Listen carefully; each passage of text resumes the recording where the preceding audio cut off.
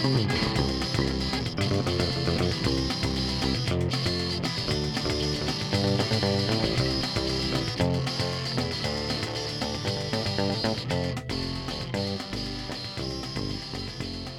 there, I'm Evan. And I'm Sam. And this is Movie Night Madness. I just thought I'd join in on the end there. Good. Well, last week you did it, the week before I did it, and this week we kind of both did it. Maybe next week we'll do it in tandem again. Maybe. In the days of old.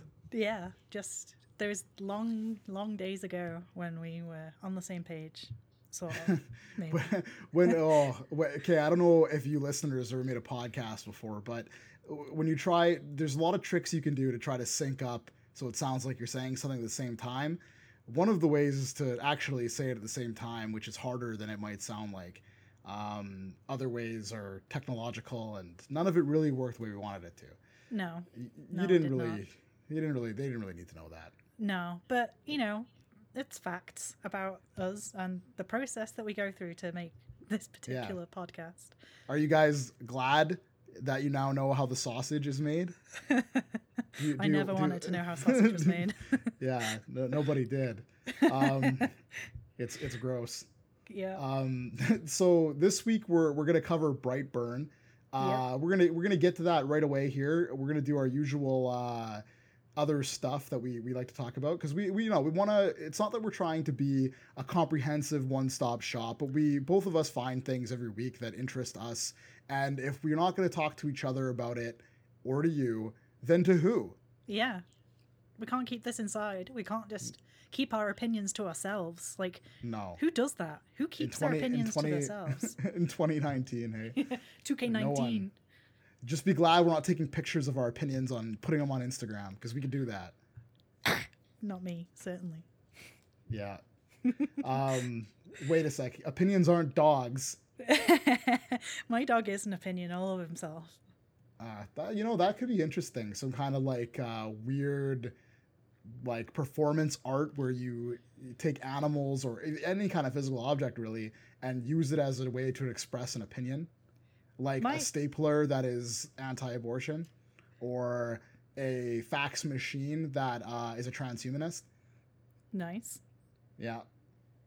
I used to follow this Instagram account that my friend did, and I can't remember what it was called now, but she used to discuss politics on it, and it would just be her cat holding a sign about his opinion on a particular topic, and it was pretty funny. That's pretty good.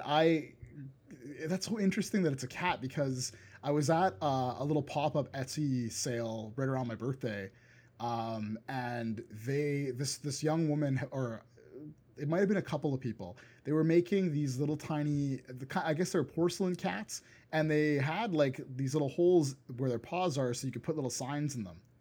And they had some signs with toothpicks, Aww.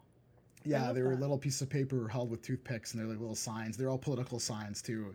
Yeah. I need one in my life immediately. They were really overpriced. like $35 or something like that for one of these little cats. And I was like, nah, come on, I can make one of those. That's Etsy for you there. Yeah, I know, no kidding. No kidding. All right, so last week I talked a whole lot about John Wick 3. Man, I listened to that episode and it was just, I was just on a tear. I had my cornflakes that day. So just know, listeners, that I didn't rope Sam into this so that I could listen to myself talk and have somebody else do it. So nominally I'm talking to someone. I can tell myself that when I go to bed at night. I really just had a lot to say. Yeah. This week I'll try to keep it a little bit more on the equal side, because I don't want to talk all the time. My voice gets tired too. I'm a mortal man. No, that's not going to happen though. Probably not. I just have so much to say. It's bursting out of me like a tentacle monster. Anyway. That's why I'm here, man. I'm just here as an ear and an occasional input just to keep you going. This is the Evan show. You're like my foil. Or no.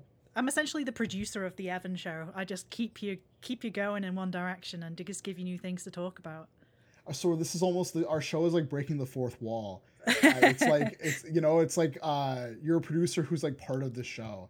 And yeah, exactly. Are the audience, the listener, part of the show or not? Like they can't tell. They don't know. I'm the Carl Pilkington of this show. Oh yeah, Carl Pilkington. You're not as dumb as Carl Pilkington, though. No, not as dumb. I mean, close who is? Who is? he's not dumb. He's just. I know special. it's like a character he plays, but that character is super dumb. Yeah. So yeah.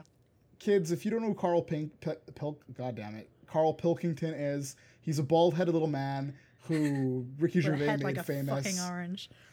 Yeah, Ricky Gervais made him famous some years back with a podcast. They turned it into an animated show. It used to be on HBO. It was super funny back when Ricky Gervais was pretty funny.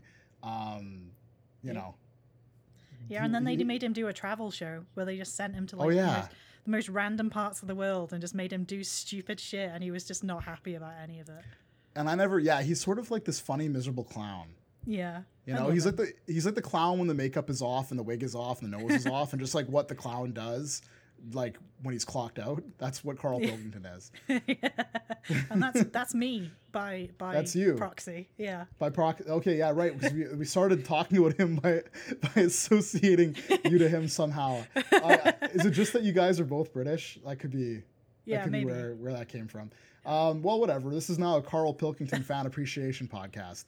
Because I'm bringing back the joke where we say it's a different podcast 7 times an episode. Well, I say, that I decided to switch gears because it is really meta. This podcast is meta. We're breaking the fourth wall. Yep. Producer on the air. Woohoo! It's just Back what to I've you, always Sam. wanted to be. So this is going to pass for our check-in section where we usually just talk about whatever's been going on that week. I don't really have anything besides this nonsense, so... No, me neither. Okay. Well, I want to try something a little different with the booster pack this week. How about you do our booster pack sound effect? Okay, let me think of a voice. Okay. I'm preparing. Okay. Booster pack. That's pretty good. That is the voice that I hear every time I think I'm going to die. It's just me. I've always been there. I'm your conscience. Oh, yeah, you've always been there. Staring up at me from the toilet bowl whenever I have regrets. Yep, that was me. I'm that little spider that's just keeping an eye on you from your bathroom wall. You mean spiders. I thought of something else to say before we actually do our booster pack, so, whatever. Okay. We nicknamed the house we live in Spider House because it is full of spiders. Like, it really is. Like, I see a spider that, and every I'm just day. going to keep it forever. What, that audio clip? Yeah. That's I'm going to make it my text tone. Too much. Do it. Oh, man, somebody had a text tone of me going, cha-ching. I did a bunch of sound effects for a video game project that I was doing, but it was just all my voice. Like, if you selected yes, I'd go, okay. And if you selected no in the game, I'd go, nah. And it was just like the most annoying video game ever. It was an RPG Maker game I was making a while back. Nice. But yeah, thanks for reminding me of that. That was years ago. I should send it to you. It has not aged well. It's a very problematic game. So let's boost some stuff. What's your boost this week? So my boost this week is another Netflix show, just because Netflix is all I watch these days. But it's called Jailbirds. It's about the Sacramento County Jail here in the US. Sacramento is not that far from me, so I watched it simply because it's probably people close to my area, and I just thought it'd be interesting. And it's just the most random show I've ever watched in my entire life. Like Is it nonfiction? Yeah, it's nonfiction. It's about like the women in the jail and the people that go in there and like what they've been put in there for and what they want to do with their lives afterwards and stuff. But there are some freaking weird people, man. Like they have relationships with the men in the men's side of the jail by emptying the water out of their toilet and then talking to each other through the toilet. Wait a minute. We just talked about that. Yeah. It's weird, man. They're just like us. Yeah. And then oh my god, just the haircuts in it as well. Like you sometimes wonder like what these women do. But yeah. I find it really fascinating. What kind of crimes are we talking here? Like what are they in for? like felony charges. So there was one girl that was in for like carjacking, another that was in for prostitution, someone else was in for like, I think it was like grievous bodily harm or something like that. Jeez. Just like drug charges and stuff like that. Right. Yeah, a whole mess of things, and some of them have been in there for like, this is like their 4th visit or something, and someone else is in there for their first time, and just like they're like in the literally the first episode, there's this girl who is brought in. She's just been arrested, and she's wearing like these fluffy bunny slippers, and she's having a laugh and a joke with everyone about how she just jacked this car and everything. And then when she realized that her bail was going to be $100,000 and that no one was there to support her, and now she was going to have to go to jail because she's got a felony charge on her thing, you just saw like her go from like the ultimate high of doing something she knew she wasn't supposed to do to be like, oh shit, what the fuck have I just done with my life? And just have that whole realization of like, there's no one there for her now. And then she starts crying towards the cameras like, I just wanted to be a vet. I've always wanted to be a vet. And it's just like, well, why did you go jack a car then, you stupid bitch? Like, so is this show, so what's the appeal for you? Is it like Schadenfreude? Like you enjoy their suffering and misery because you're evil? Or is it more like it's like a car wreck, you can't look away from it even though it's horrible?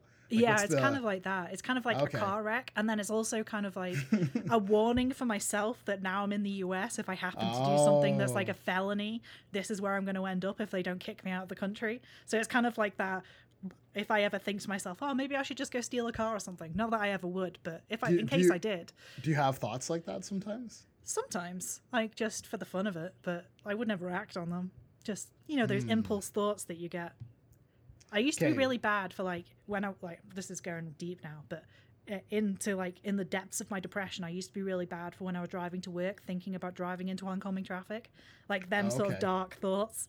So like when you're standing on a high place and you're kind of like, what if I just stepped off? And you kind of want to, at the same time it horrifies you that you kind of want to. There's like probably a French word for that or something, because there's a French word for every weird feeling. Of course it's a very, very transient kind of thing.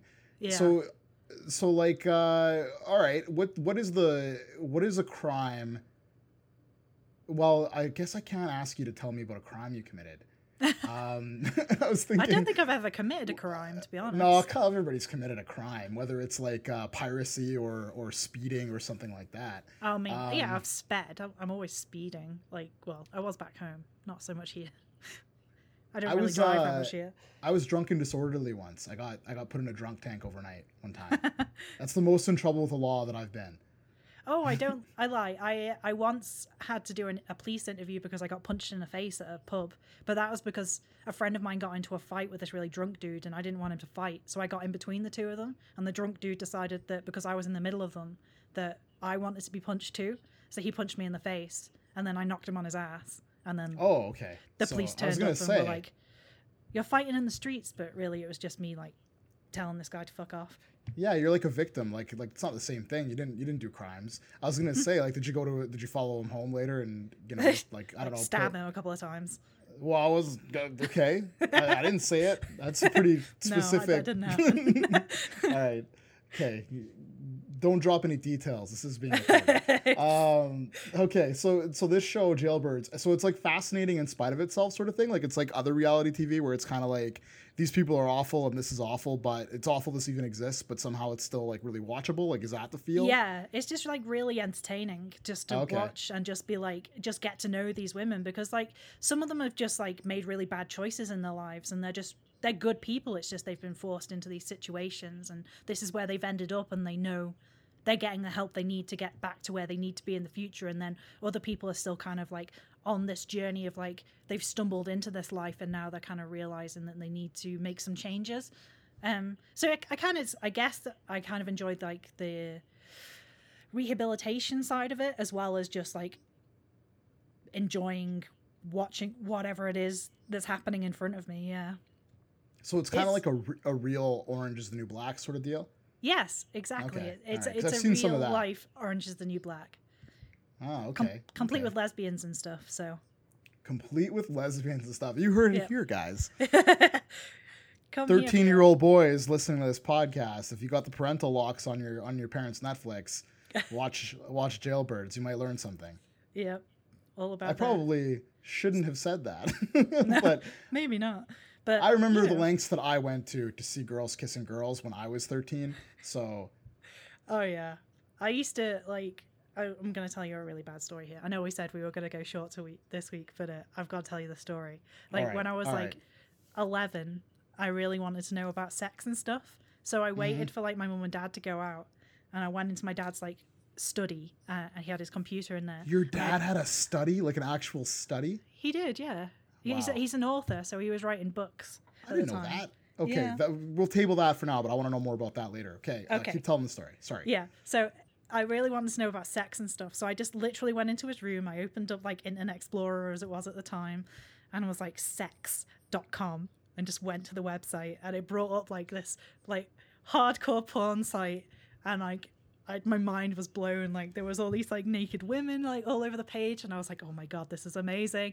I was like scrolling around finding all these videos and stuff, and then I heard my mum and dad come back in the house. So I was like, oh shit, no, they can't know. So I tried to close all the windows, but it was the time when all the pop-ups still happened. So the computer crashed, like with the page open, with all these pop-ups open, like all over the place. And I was like, oh crap. So I like ran out of the room and left it. Just left it there. So obviously then my dad went in there, and he obviously knew someone had been on his computer, but he's like... It was time for the talk. He never mentioned it. Like he's never mentioned it. But like a couple of days later, I went in to get him for like... I can't remember what I wanted to get him for. It may have been like to say goodnight or something. And I like opened the door without knocking, and he was on the website like looking at the videos that I'd looked at. And I remember looking at him and just quickly backing out of the room like, I didn't see anything. It's fine. I'm just going to go to bed. Oh, that's good.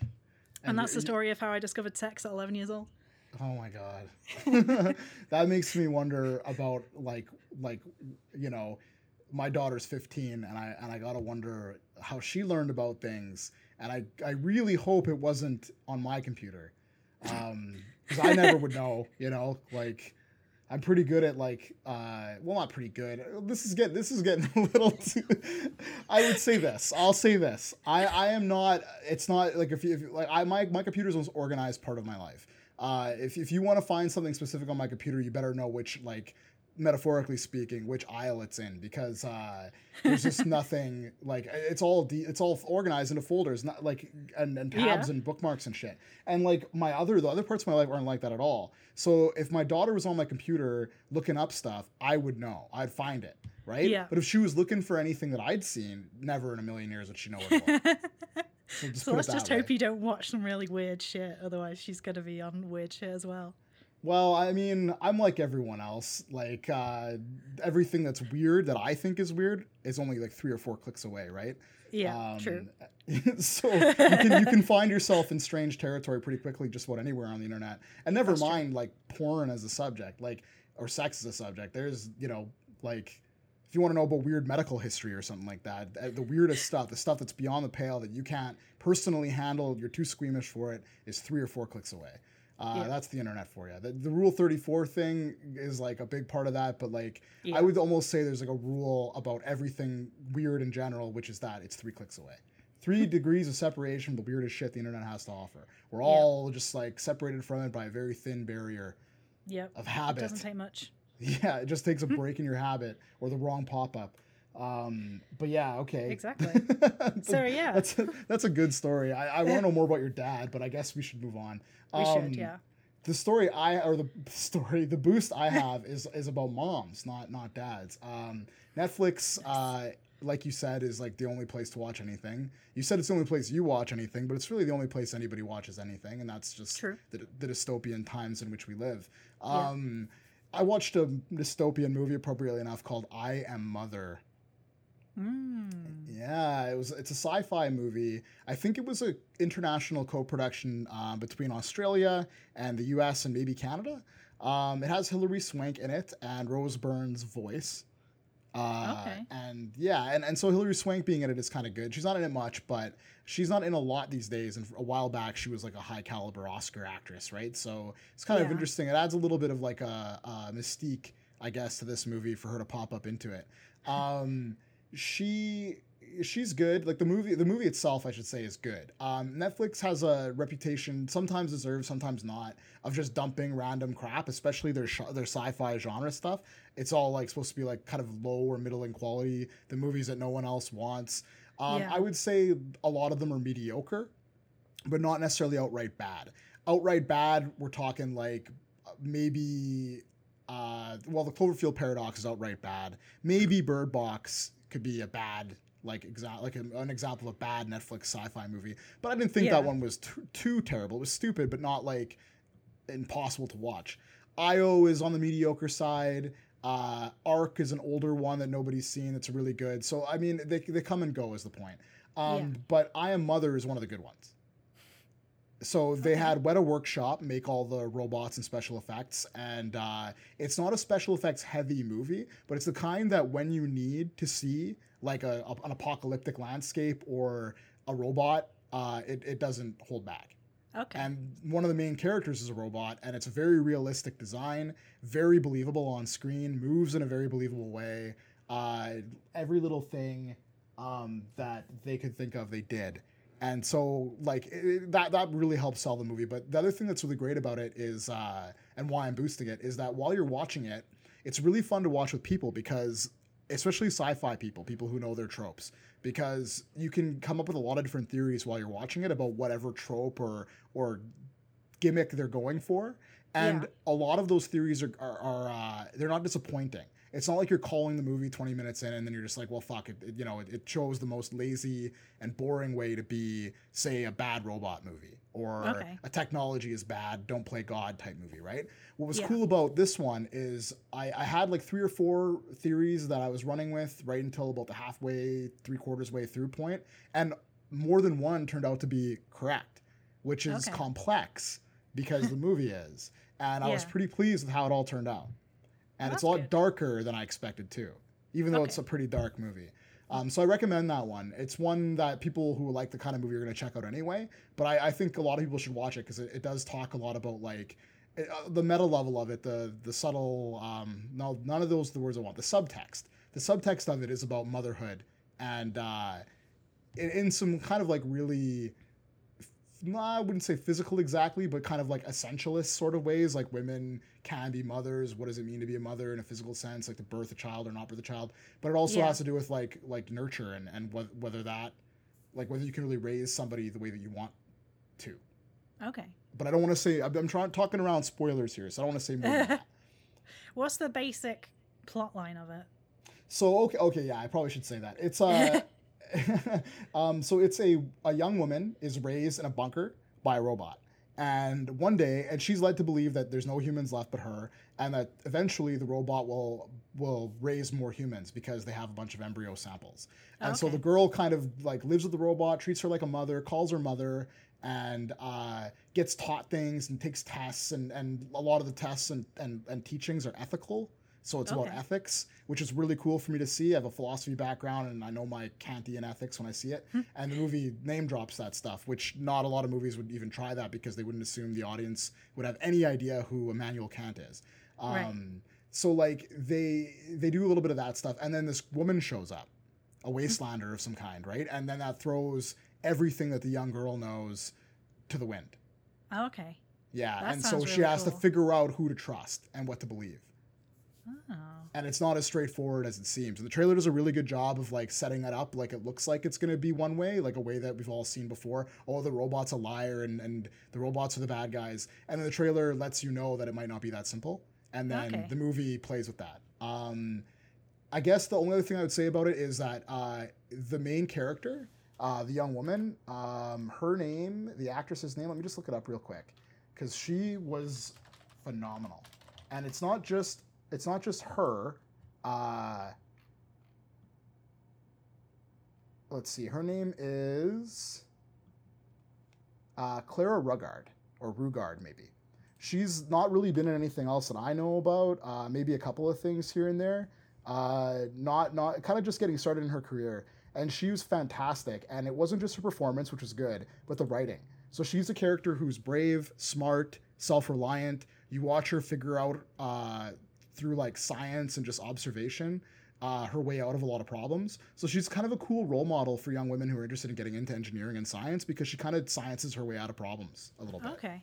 And it's kind of cool to watch because it's clever, you know? It's not like dumb movie science like an Alien movie might have. It's like legit, you know? That's awesome. At least it looks legit. Maybe it's not. An engineer could tell me. A mansplaining engineer, no doubt. But anyway, it's yeah, so do I. I know more engineers than I should. Everybody knows more engineers than they should probably, but it's a good movie. So I hope people check it out. I'm definitely gonna check it out. It sounds right up my street. Yeah, we say alley in Canada, but I like street better. Alleys are scary. They are. Streets are open and full of people. Yeah, and if you're in the right place, they're cute and cobbled. True, and I would know. You would know, being from the right place. That's such a good voice. I think I'm gonna hire you to like narrate my entire life just with that voice. I'm gonna play with different voices as much as I can, because I don't get that. I do that all the time at home, but it's just goofs. I just goof around and make Catherine laugh. I don't really get to like put it out there or have fun with it. Oh man, you should. Maybe. So speaking of which, in a world of news and rumors, I love Evan and Sam were trying to do a podcast and kept getting sidetracked by random events. Then one day, Love, Death, and Robots got renewed for a second season. And we were very happy about this news. I know I am. I freaking love that show. I'm so excited that it's going to be renewed for a second season. I am ready. My body is ready for new Love, Death, and Robots. Is your body though? Dong in my life. Is your body ready to be contained in a fluid sac that you think is a spaceship, and then the whole time you're actually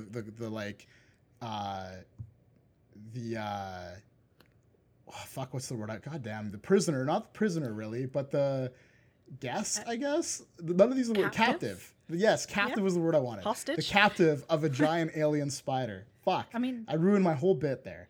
You live in the spider house, so if anyone's going to be captive by a giant spider in space, it's going to be you. And I'm just a figment of your imagination.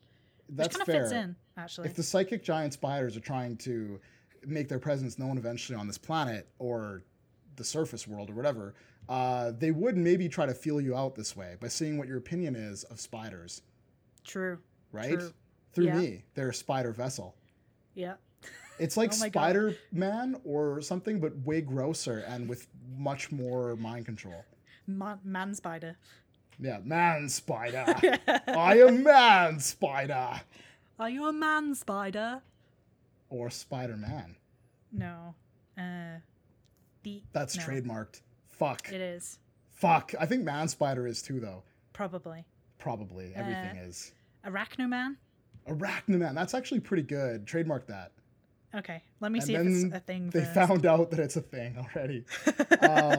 So yeah, Love, Death, and Robots did well enough on Netflix to be renewed and not canceled. So another reputation Netflix kind of deserves now is canceling things based on their metrics, which nobody really knows. They don't publish. This is one of the things that pisses me off. Like I was talking about last week about people, or every week really, about people kind of like really jumping the gun and running with rumors and kind of a very incomplete understanding of how this stuff works or what's true when websites or bloggers or YouTubers report on it. So Netflix doesn't tell anybody really how well a show or a movie they have is doing. No. Their metrics are a mystery, right? So when they cancel something, most people assume it's because not enough people were watching it. And that's probably the case. So we can kind of safely assume that, but sometimes they'll cancel something that seemed really popular, or they won't cancel something that nobody watches. So it's kind of still mysterious. But Love, Death, and Robots did well. It's renewed. Hopefully they'll get a bunch of slightly more varied, less rednecks and robots, please, next time. There's like 3 episodes that were about that. I'd rather get a little wilder, you know? Give me more of the space fish from the one where they float into the sky or whatever. That was cool. Oh yeah, that was a cool one. Mm-hmm. That was really good. That was some like waking life, like weird shit. I guess we both kind of follow like video game stuff. So this week True. is E3. Maybe we can talk about E3 just a little bit. Just kind of some reaction stuff. Are you? Let's try this. Is there anything that came out of E3 that you're like super duper excited for? I mean, my reaction to E3 at the moment is, oh my god, a Keanu Reeves! Ah! Yeah. See. Yeah, because I like love that. Keanu Reeves. I like Keanu Reeves, but look, man, I don't know about you. I think you probably were always a true believer, a true Keanuian or something. We'll make up a term for our fan club later. But okay. I've loved Keanu Reeves since like forever, since Speed. Like I've always liked him. Point Break, Speed. Like I used to defend him because I was a big Matrix diehard. Like the Matrix movies were my Star Wars. I even liked the sequels, man. And I would used to defend those movies all the time. And I defend Keanu Reeves because everybody said he was a bad actor, like he's a piece of wood or whatever, right? And it's funny because one of his all-time worst performances is in Bram Stoker's Dracula, and I never watched that movie until this year. I'd never seen it. So I always thought he was pretty good, limited but good. And I knew there are lots of actors that are limited. Like you can't see them doing any kind of role. And there's some that are more versatile.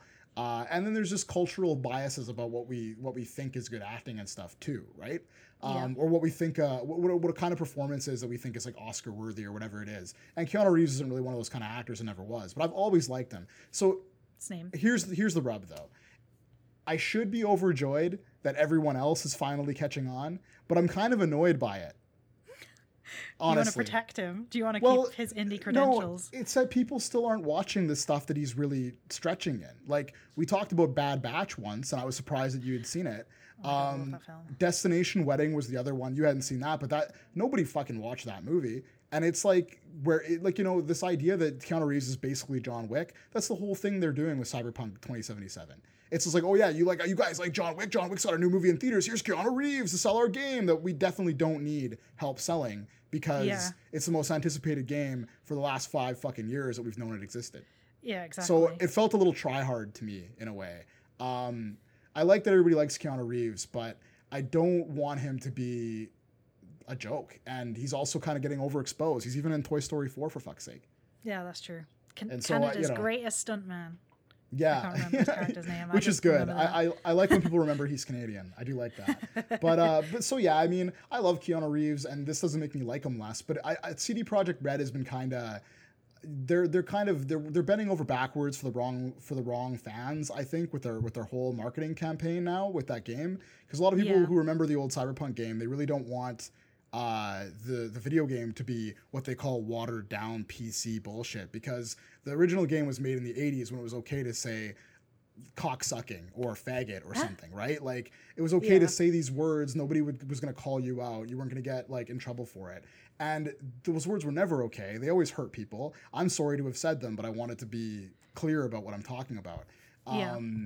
And I mean, they're really, like, it might be a little bit me being sensitive to this kind of thing, but it seems to me that the trailers since that first big one they put out have been kind of emphasizing these elements to try to like convince people, don't worry, this game is going to be super edgy, grimdark for 13-year-olds still, like, and I just don't care, like to me it'd be more impressive if they didn't resort to like the really cheap iconography of like mature, because I've always had a problem with how I like, especially dudes think maturity and adult and like cool is all about tits, blood, guts, swearing, and like being harsh on minorities, and like, so I kind of don't dig that.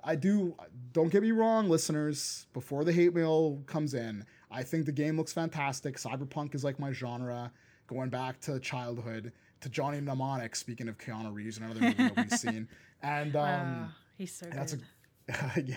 Cyberpunk is kind of his genre too. So it makes sense in a way to get him in there. So I have complicated feelings about this. It's not like I'm saying, fuck this game, fuck CD Projekt Red, fuck Keanu Reeves. My opinions generally aren't that cut and dried. You just don't want to see Keanu hurt. That's the real reason. You love him so much. You just don't want to see him hurt.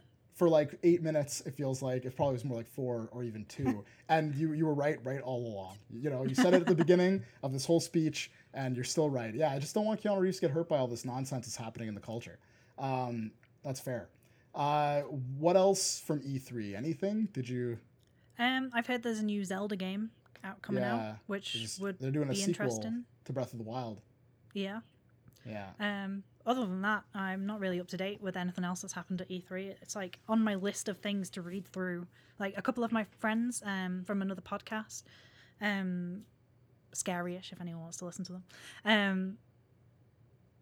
They got last minute invites to E3 because they know someone who's doing a stall there, so they're there as we speak, like listening to. Oh, well, they'll have all kinds of stories. Yeah, so I'm gonna wait to get the scoop as soon as they come back. A big takeaway for me, just in a general sense, is that it feels like this is the E3 dominated by games that have been on everybody's radar for years. You know, like we've known about Cyberpunk for years. There's the Final Fantasy VII remake that was first announced like a million years ago. Yeah, and, you know, every year they show up with another trailer that's barely different than the other ones, and they try to impress everybody. Fallout 76 adding human NPCs is kind of a joke, but that whole no one cares about Fallout 76. Like, get the fuck out of here. Yeah, I bought that game. I thought about it and then immediately put it back on the shelf. It's my kind of game, honestly. Like, I like the type of game that it is, but it's not a very good version of that. Like, I'd rather play like I don't know. There's a lot of better ones. We'll just put it that way. I can name a whole pile of them, like Ark or Conan Exiles. They're all better, kind of, than Fallout 76 at being that type of game. Although I love Fallout 4, it has a lot of haters, but I love Fallout 4. So for a little while, at least, 76 was kind of fun to play. But I'm not really interested in buying any DLC for it, and I'm not interested in their roadmaps and their all these companies, but especially Bethesda, taking 2 fucking years to finish a game now on our dime. You know, I don't care about Destiny. I don't really care about any Ubisoft games. There were not 1 but 2 games about 3 hardened post-apocalyptic survivors gunfighting with demons. One's called Outriders, and the other one called The Remnant or something. They look exactly the same. I can't tell you what's different between them. So I don't want to do a whole rundown on everything, but Cyberpunk 2077 is definitely one to be excited about. Still, you know.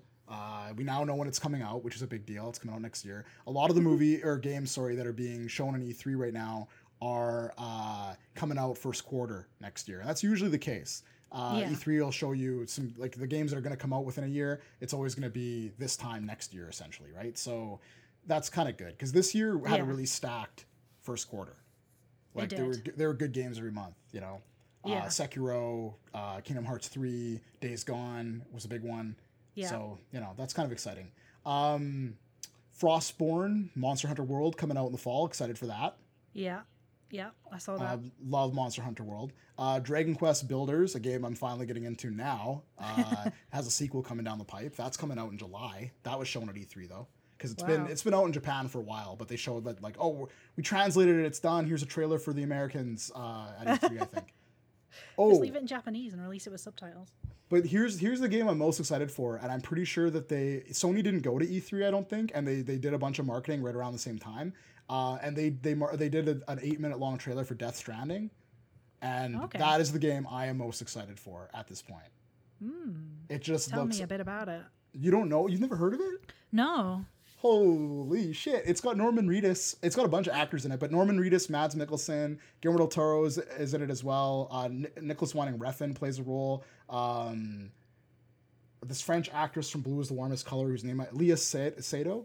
Yes. I can't pronounce her name, but she's excellent. So this game has all these actors playing parts in it, mocap and stuff, and it's a very bizarre. You just got to go watch the 8-minute long trailer. There's like a couple of them. Go watch like a super cut of all the marketing for this game, and then we'll talk about it next week. Sounds good. We'll see if we can figure out what it's about, because no one really knows right now. So I'll anyway, get on that immediately. That's our E3 coverage. We were gonna try to keep this episode around an hour, but that's not gonna happen. And this isn't real E3 coverage. Like, you should have, like, listen. Like, if you wish we would talk about something more, there's so much stuff on YouTube. That's where I'm kind of. I don't know. I'm kind of Cliff's notesing the things that I've been watching the last couple days, and whatever, man.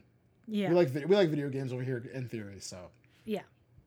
So let's get into it. Let's. Are we? Is it time? I think it's time. I'm nervous. Oh yeah, you should. I hated this movie. So we're talking about Brightburn this week, and this will be the first time that we've disagreed really about a movie while we've been doing this. So this is episode 6 or 7, and I think 7. I'm lost. I don't know. Maybe. Fuck. I had been keeping count, but I don't remember if this is 6 or 7. I think anyway, it might whatever. Be 6. Maybe it's 6 or 7. If it's 6, it's kind of appropriate because 2 more 6s, and we got basically this movie's whole movie's whole thing. 666 the devil. That's not a good joke. Okay, so Brightburn. It's the movie about the Superman that goes bad, and it should have just been dumped in February, but because 2 Guns, not the ones you care about, wrote it. James Gunn produced it because he's related to these other Guns, because all Guns are related, and now we had to watch it in summertime, and it got like a marketing push, but the marketing push was basically the whole movie. More on that later, friends. And and so we get it kind of gets treated like a bigger summer release. Part of that's the comic book thing too, though. Like, so fair play. It's doing this. It's very straightforwardly doing Superman's kid origin story as if he was a horror movie villain. Yes. Essentially. And that is both cool and they fucked it up, in my opinion. But because you liked it more than I did, let's let you go for a little bit here.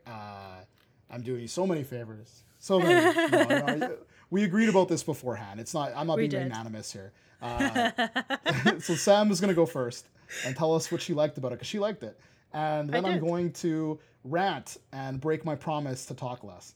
Okay, that's fine, because you have a rant to do. I do. Okay, so, I mean, I love this film. I came out loving it. Oh, you loved it? Okay. Yeah, I want more of this sort of genre of, like, superheroes gone bad. Like, what happens if, like, superheroes were bad and they were there to destroy the Earth? Like, just villains everywhere. I guess it's kind of just, like, superheroes just following the villain, really. But I didn't say it. But I like the horror element of it. It's like the reason I liked it so much was because it combines my 2 favorite genres, which is superheroes and horror, and it brought it together, and it gave me loads of gore. Like, hands down. Like, I love that shit. So I was here for it. Yeah. I'm there for it. I enjoyed the acting in it. I enjoyed the story.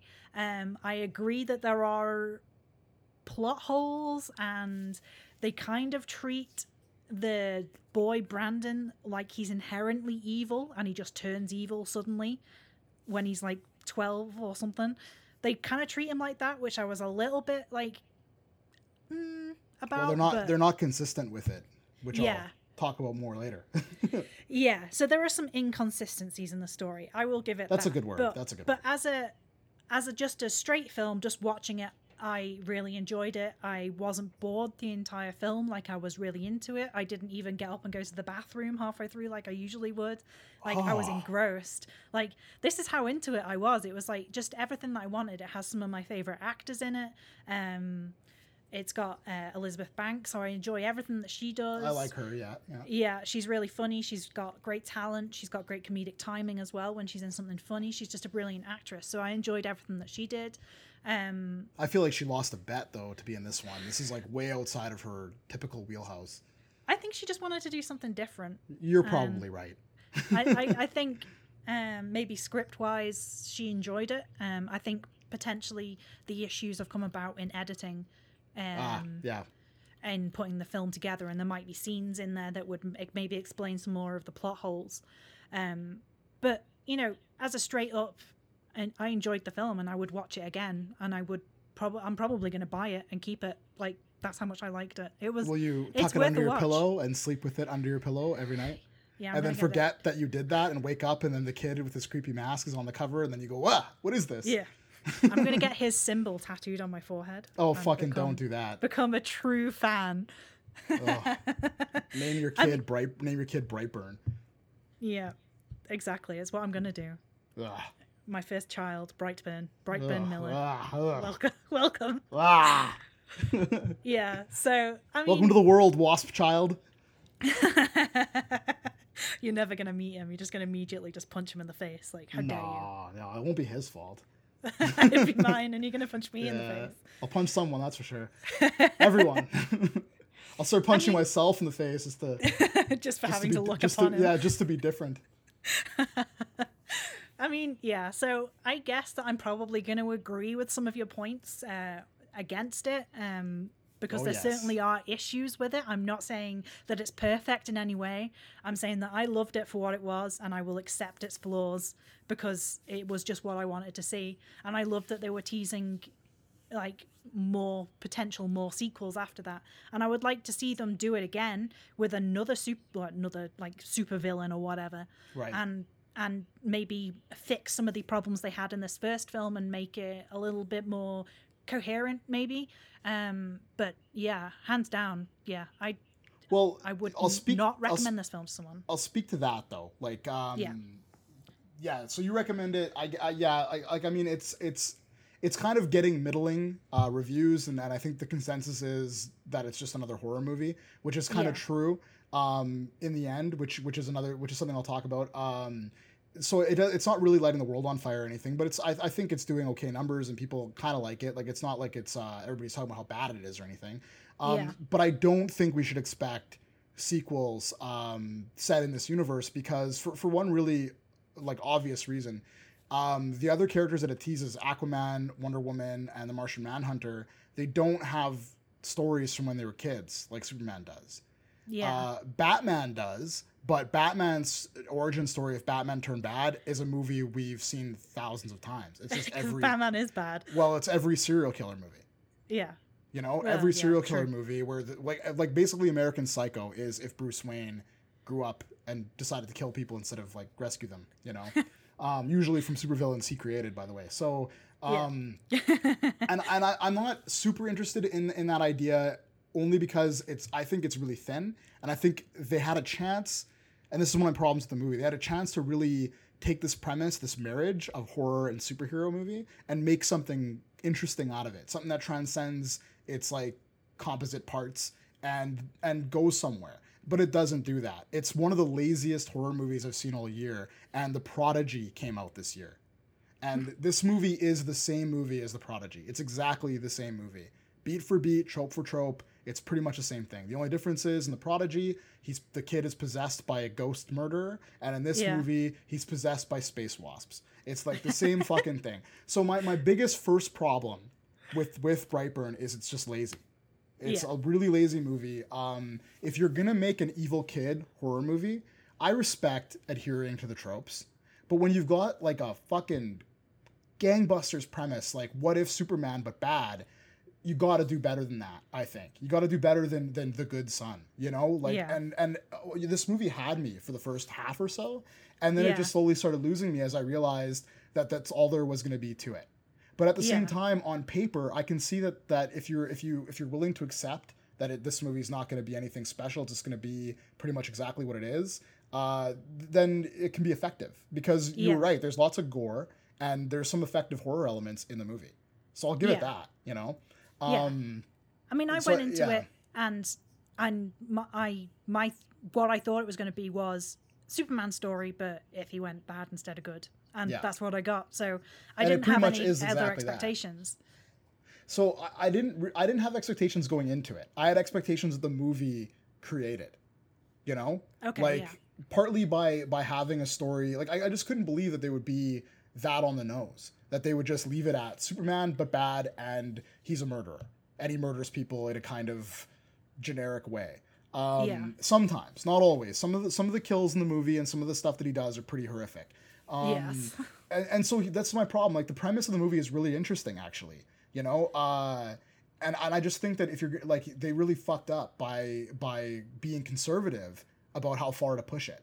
Instead, they're just like, we're just going to make a regular old scary kid horror movie.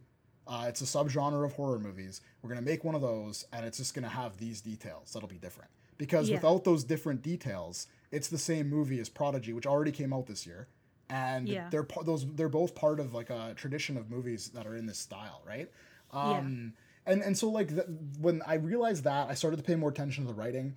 And what ends up happening is, because you have these characters in a situation with different details, they act way more stupid than you even would expect in a movie like this. It's like a race to the bottom. Everything goes exactly the way you think it's going to.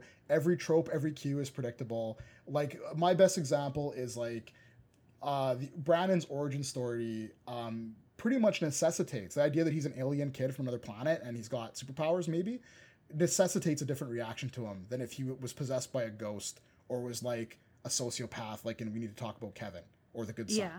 But nobody reacts to him any differently than that, you know? So that's like another problem with the laziness of the movie is that Elizabeth Banks, she's good in it, but it's crazy mom tropes. Eventually the movie just gets taken over by her being crazy mom. Honey's little angel, sweet little darling, perfect angel. Like, she's halfway to like covering up his murders. And The Prodigy had the exact same thing. And these movies always relegate women to these roles. And the dad overreacts. The dad is the threat to the bond between the mother and son. And they do exactly the same thing here. I did not buy for a second that the dad was willing to kill the kid over what? Like, really circumstantial evidence. Because we, the audience, know a lot more about what's going on than the characters ever do. That's the craziest thing about it. The mom and the dad don't even find out the half of it by the time they die in this movie. Like, they don't even know all the crazy shit their kid's been doing, you know? We do, but they don't. So there's a sort of tonal mismatch where you're watching them try to figure out how to deal with him and whether he's still got anything in him worth saving. And the audience knows from like 20 minutes in that no, he doesn't. Yeah. Whatever's going on with him, there's no coming back. But the movie forgets that it does that. So they're really inconsistent with it. At some points, especially in the last scene, we're supposed to kind of feel some sympathy for Brandon. But I'm like, how?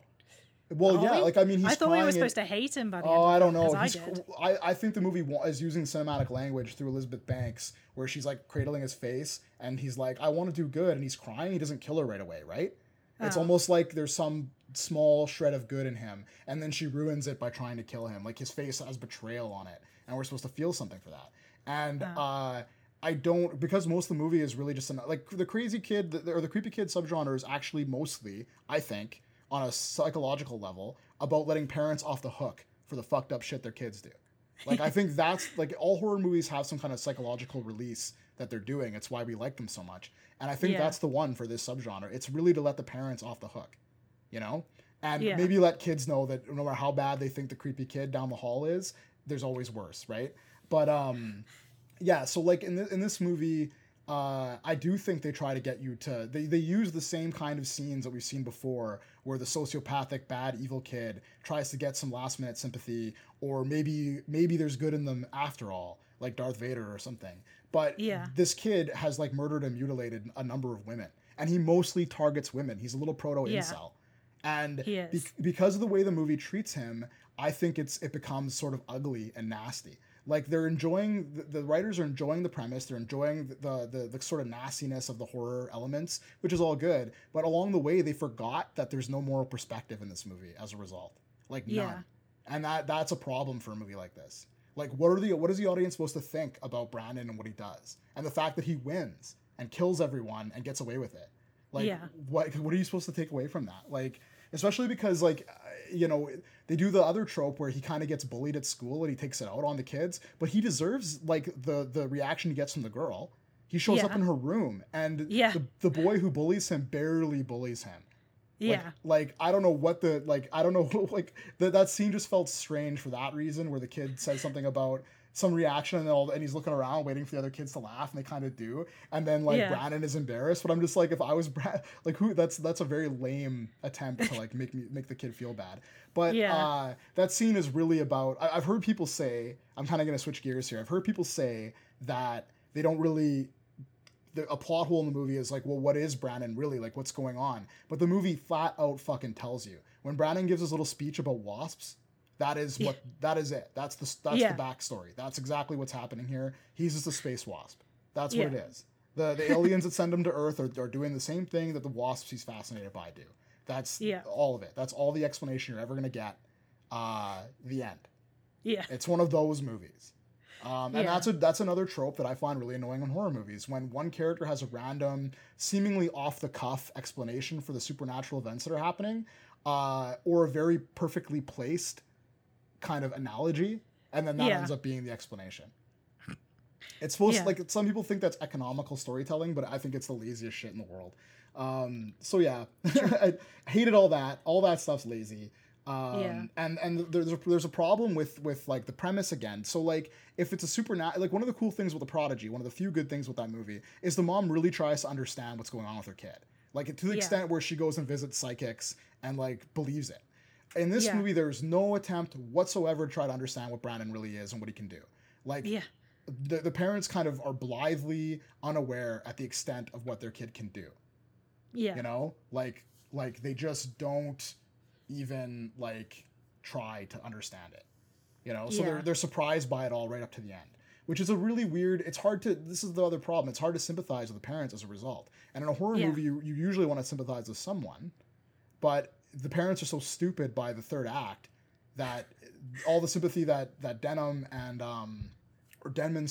Banks have built up by being slightly better than average versions of the characters that they are, because they were pretty good in the early parts of the movie. I believe that they're good but flawed parents. You know what I mean? Like they seem like cool parents, kind of. They seem like they really care about the kid. There's a lot of good interactions with the kid, etc. And they're both like you know, she wears like band shirts and she paints. Like they have an inner life. The movie like lets them have that. But they just get rendered stupid by the plot, like happens in so many poor horror movies by the end, that I just don't care about them anymore. Yeah. It's kind of that trope of like a mother's love will drive you crazy.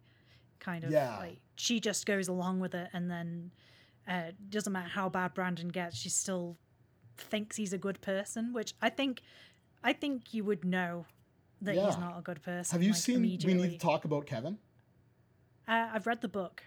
The movie, I've never read the book. I didn't know there was one, but the movie renders a movie like this obsolete, in my opinion. Like, if you watch that movie, it tells this same story on a like a thematic level to such an extent that you don't need that movies after stories after should be shaped by that.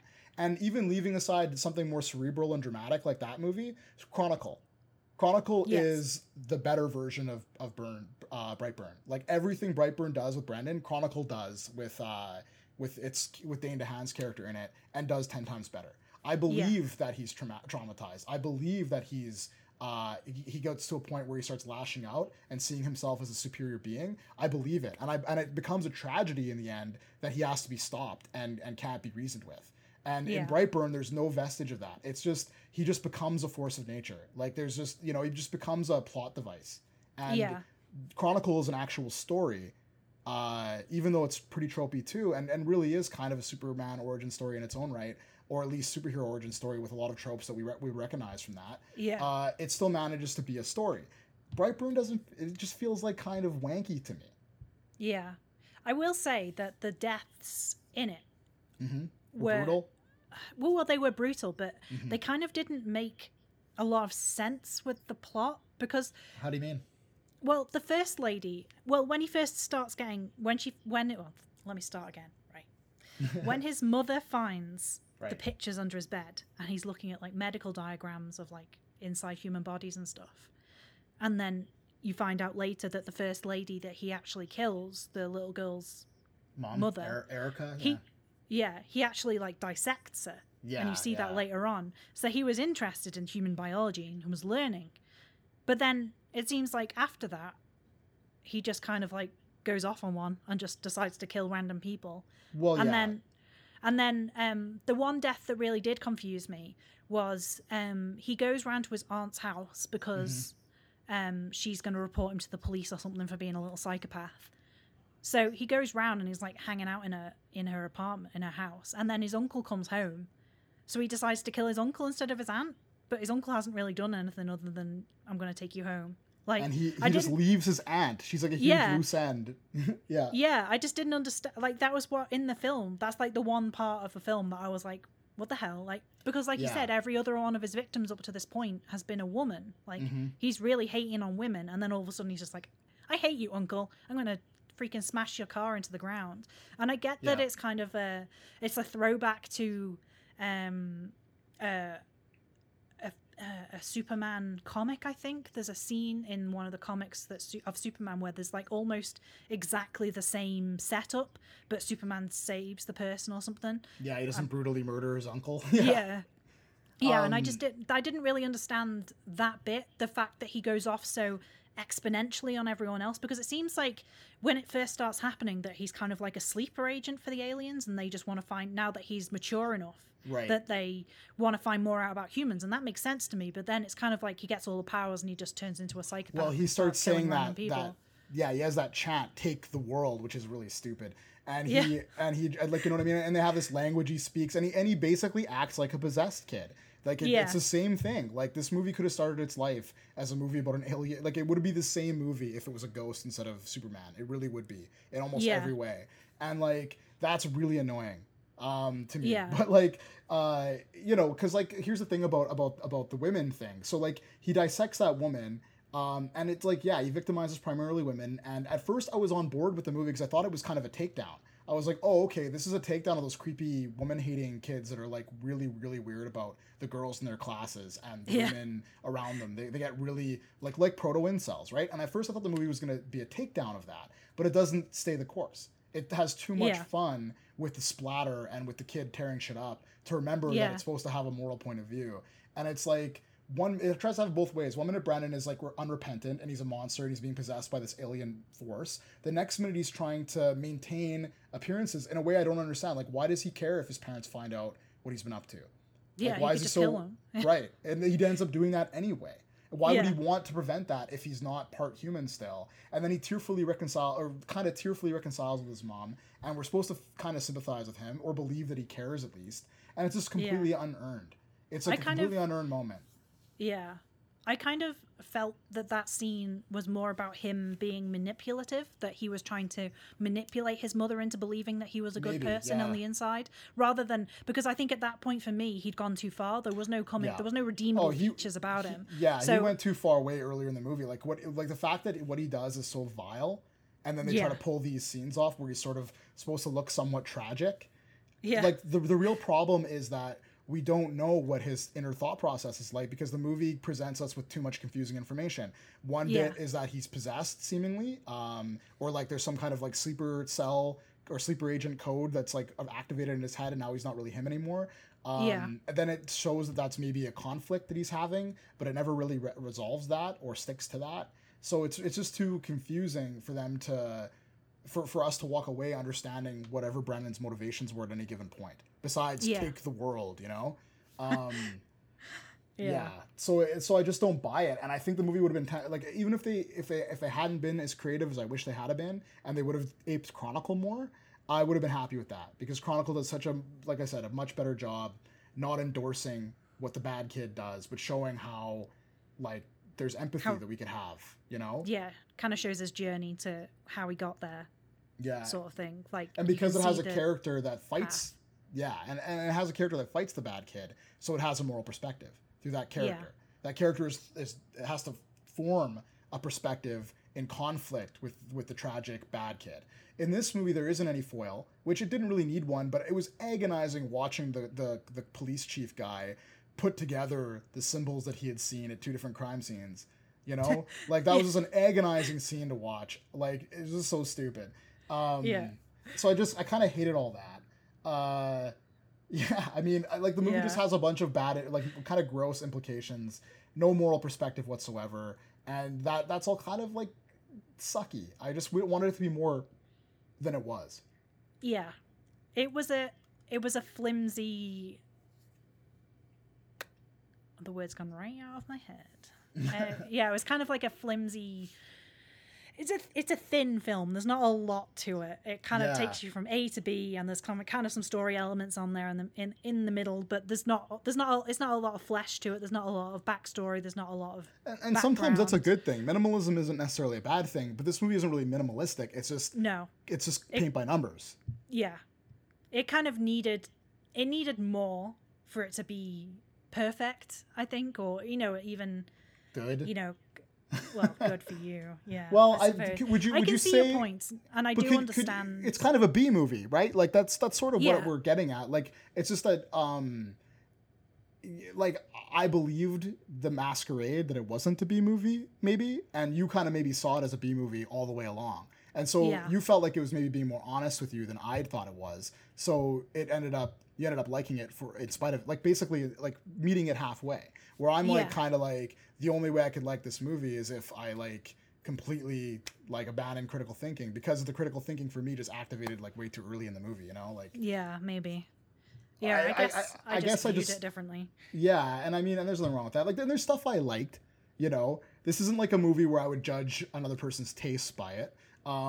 There's stuff I liked. Like, I would. Okay, here's the thing: if you love the movie but you couldn't acknowledge its weird misogyny and its weird lack of a moral perspective, how it kind of rewards or glorifies this creepy fucking incel kid. If you couldn't, if you were like no, you know.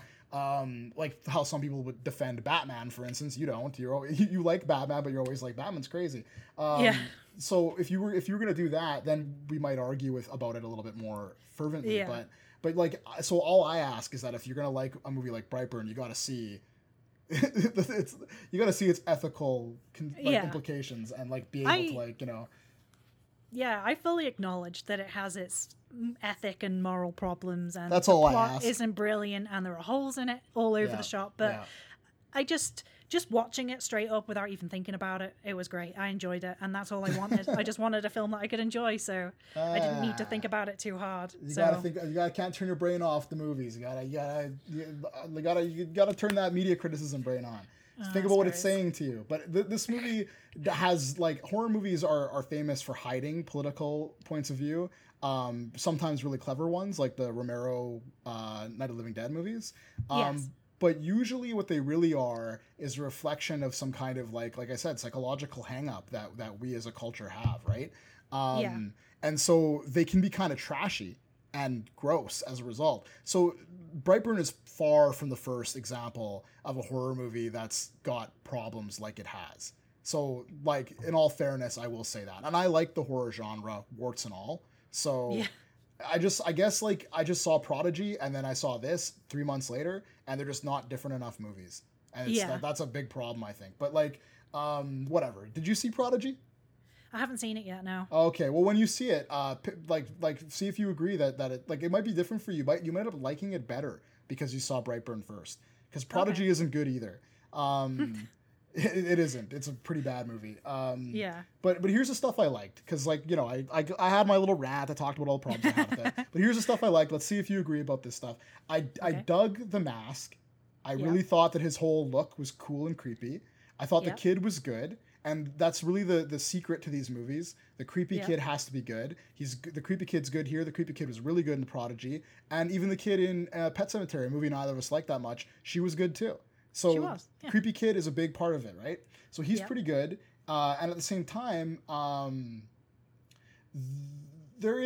will say this with a caveat though. Jackson Dunn will have to do more stuff to convince me that he's not just another creepy horror movie white boy who shows up like he's off an assembly line. Because they do seem to be everywhere. They can find these little white kids to be the creepy boys and everything from the Babadook to the Prodigy to this to the Good Son. Like they're all off a machine. And I wonder why so many of these young little boy actors are so good at being creeps. Yeah. That's not a real criticism, but they're incels on the inside. I doubt it. They probably don't even know what that is. I think it's more like the writers aren't aware of like the fire they're playing with. Like, they know that it's vile to kill women and to dismember women and mutilate and sexually harass women. They know that. So they want the audience to see that villainous behavior, so we know that it's a bad guy we're dealing with. But a lot of stuff does this. Like a lot of stuff, like we'll talk about this in Godzilla. There's a much more large scale version of this problem in Godzilla and in the X-Men movies, honestly, where the storyteller forgets, while they're showing us how bad and the horrible things that the characters are capable of, they often, if they want the characters to still be salvageable in some way, they'll try to circle back to that, and they don't always earn it. One of my biggest problems with Godzilla is I don't give a shit about Vera Farmiga's character at all. She's one of the biggest mass murders in history. Yes. Like, when they try to make her a hero in the end, and I'm supposed to care about her family, I'm just like, fuck off. Like, no. Yeah. Exactly. Yeah. And we'll get into that next week. Yeah, we'll get into that next week. But the writers of that movie, they forgot that, just like the writers of this one did. They forgot that in order to care about this guy, we need to see a little bit more of a sort of balanced perspective. It doesn't have to be really balanced. It should still be skewed. We are talking about a kid who like kills people, but something to like hang on to, even if it's in the form of another character, another point of view. That's usually better. But this movie doesn't really have that. But anyway, I circle back to things I don't like. Yeah. I guess that's it. I really just I thought the kid was good. I thought the gore and the deaths were creative and cool. Like, I knew what kind of movie I was watching when that glass hits that woman in the eye. Yeah. Like, that made me wince, and that it's not easy to make me wince, especially after Green Room. Oh God, yeah. Yeah. But yeah, so I thought for what it's worth, the horror elements were pretty effective. You take this movie just as on paper, and you go into it knowing that it doesn't make the most sense. It doesn't really have a very responsible approach to like ethics or its own story. You can pretty much like probably enjoy it. Yeah. I do think though that's a lot of steam that's running off the premise alone. Like, I really do think the premise is what carries. It's going to carry most people through the 90 minutes of this movie. They're just going to basically, Superman but bad. That's fucking an awesome idea, and that's pretty much all you need. You just described me to a T. That was me when I heard about it. But I mean, you can admit that, which is awesome. Yeah. Like, you're not doing backflips trying to explain to me how you just overthought this part or whatever. Like, it's one of the reasons I like talking about movies with you, because I get to have my disgustingly granular analytical point of view. You don't try to take it away from me. My precious toys. Toys. They're your opinions, man. You keep them. You keep them in your field of opinions. You'll see that mine field of fucks is barren. So what a roundabout way to lean on the no fucks given trope. But yeah, I will say as well that one thing that I did think was a bit odd, that they did they seem to hinge Brandon turning bad quite heavily on his dad having a really bad talk with him about sexual feelings and stuff. Right. But I didn't really understand how they discovered all this weird stuff in his room, like people's insides and stuff. Yeah. Like, time to have a sexual talk with our son. Like, no, time to get him to a psychologist. Jesus Christ. If I came into my 11-year-old son's room and he has dissected pictures of human bodies under his bed where he keeps his porn, I'd be like, fucking hell, we've circled right back to this? three clicks away and Rule 34 now. Exactly. But here's the thing about that bit, because like that should have happened earlier in the movie, like right near the beginning, because that would have been foreshadowing. But like, structurally speaking, the script isn't even competent enough to know where to put these tropes that everybody who's watching the movie can see a mile away. They don't even know where to put them. And so it feels like a movie made by people who have watched a couple movies just like it and then tried their hand at it. It feels very amateurish, which is part of where it gets its kind of B-movie feel to me. It just doesn't, like, because this is the thing, like, if you could be just as lazy as this movie was, but if you dot all your I's and you cross all your T's, I am a very happy guy. I don't need movies to be fresh. It always sounds like when somebody starts talking about laziness or repetitive tropes or whatever, even just tropes in general, that they're really complaining about originality, but I'm not. I don't think things need to be original. They just need to do what they're doing well, and if they're going to try to get clever or cute, they need to do that well too. It's just, a good story is a good story, right? So like, even if it's a story we've kind of heard before, you don't really ever get tired of hearing a good story. No. So exactly, that's the thing. So to me, Brightburn is just another like kind of B horror movie. Take it or leave it. You know, there's a lot of definitely them. There's a lot of them out there. You could be trapped in a room with only Brightburn on DVD for the rest of your natural life, and you still wouldn't watch it again. That's how I think you feel. I probably would. I don't think. Let me put it this way. I don't think it's going to end up being the worst movie that I've seen this year, but it's going to be on my list. Okay. Like easily, right? But like not necessarily going to be the worst movie I've seen this year. I can't think of what Glass. I think Glass is still the worst movie I've seen all year. It's definitely the movie that made me the angriest. I've not seen it yet. But it's still trying to be something, which is more than I can say for this. I mean, it was trying to be a evil superhero movie. Yeah, but that's it. That's nothing. That's just what it says on the tin. You know what I mean? True. Like, that's what I want from a pack of gum. You want it to be an evil superhero? Well, I want it to be a pack of gum. I want it to be what it says it is on the package. With stories, I don't need, like, again, I don't need to be surprised. I don't need originality, but I want them to do something interesting with their really sweet premise. Like, think about it this way. Now nobody can make a version of this premise for like the next like 10 years. You know, nobody can do a take on this for a while now, because these guys flat, like, they weren't even clever about it. Like, not clever, but they weren't hiding it the way that, like, for instance, Chronicle did, where they like didn't really name drop or acknowledge too many visual cues. They had more stuff that was a riff on Akira than they did on superhero stuff. But Yeah. it still was pretty much the same kind of collection of tropes. This movie was flat out in your face. This is Superman. And so now nobody can do this again and make a better version of it that is actually about something. Because this movie isn't about anything. It's just about what if Superman but bad. You know? Yeah. And that's Okay, yeah. that's a conversation you have with your friends over beers. That's not a movie. You know? Yeah. And I would bet you money that that's how this movie came to be. It was a conversation, like a what if scenario, you know? Probably. And they're like, oh, we've got a famous brother. He'll bankroll this. Well, I really hope that they like, I mean, they've written some other shit, but none of it's really good. Like they did Journey to the Center of the Earth too. You know? Okay. Like That was they're alright. not, this might be their first big, like, we're out there, we're trying to make like a real Hollywood movie. And I hope they do better next time. I hope they're not just a couple of hacks. Like you said, maybe some of the stuff that went wrong with this movie, or it just got cut apart in the editing room, maybe, and Yeah, they made maybe. it as like shallow as they possibly could because they wanted it to be a 90-minute long movie to get teenagers to go to the theater. Yeah. Because when I was Which watching this makes movie, sense. that's what I was thinking about with the moral perspective. Like, you know, this is a movie for teenagers, and they're gonna go see this, and the ones that are creepy and picked on, they're gonna identify with this guy. Yeah. You know, if And more then they're people, gonna stop murdering. well, it's not that, but it affects their moral point of view. It's like the Thanos did nothing wrong people. It starts as a joke. It starts as something we all like, kind of like, oh, like, wouldn't it be funny? But like, then it turns Yeah. into like aggression.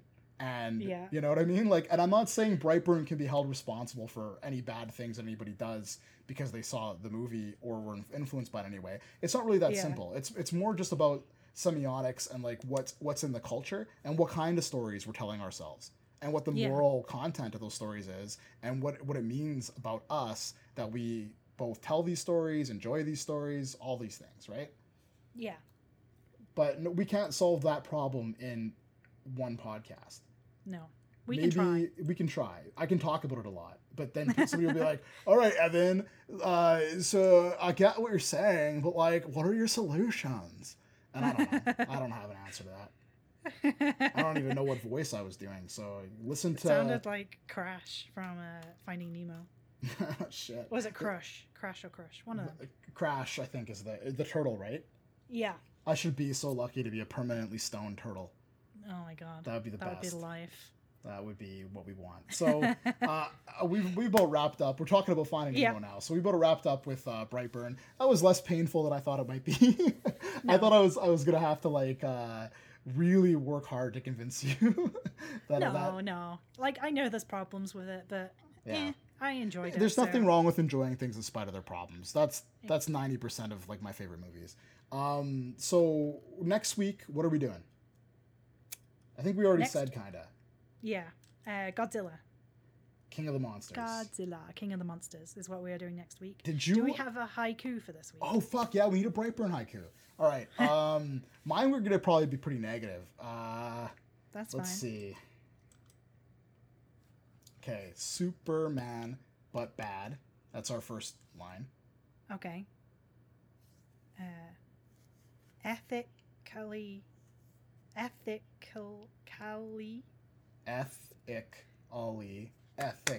That's 4. Ethically. It sucks. That's Ethically. 6. It sucks ass. Ethically, it sucks ass. Okay, Superman but bad. Ethically, it sucks ass.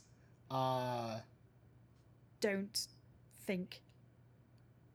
No, I will not About it. endorse. I know I'm not going to endorse that.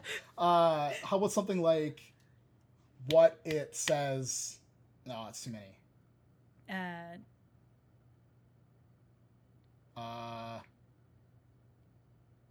Don't Brand- expect very. Oh shit. Don't expect much, dude. Don't expect much, dude. Or lower your expect. No, it's too many. Expectations. That's 4. Okay. Yeah. Okay. So let's Brandon go with needs help, man. no.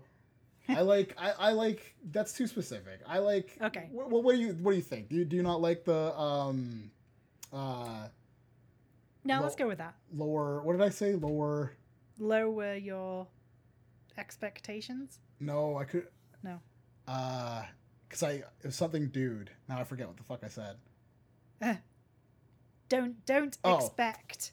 Don't expect much, dude. Yeah. Okay. So all right, here we go.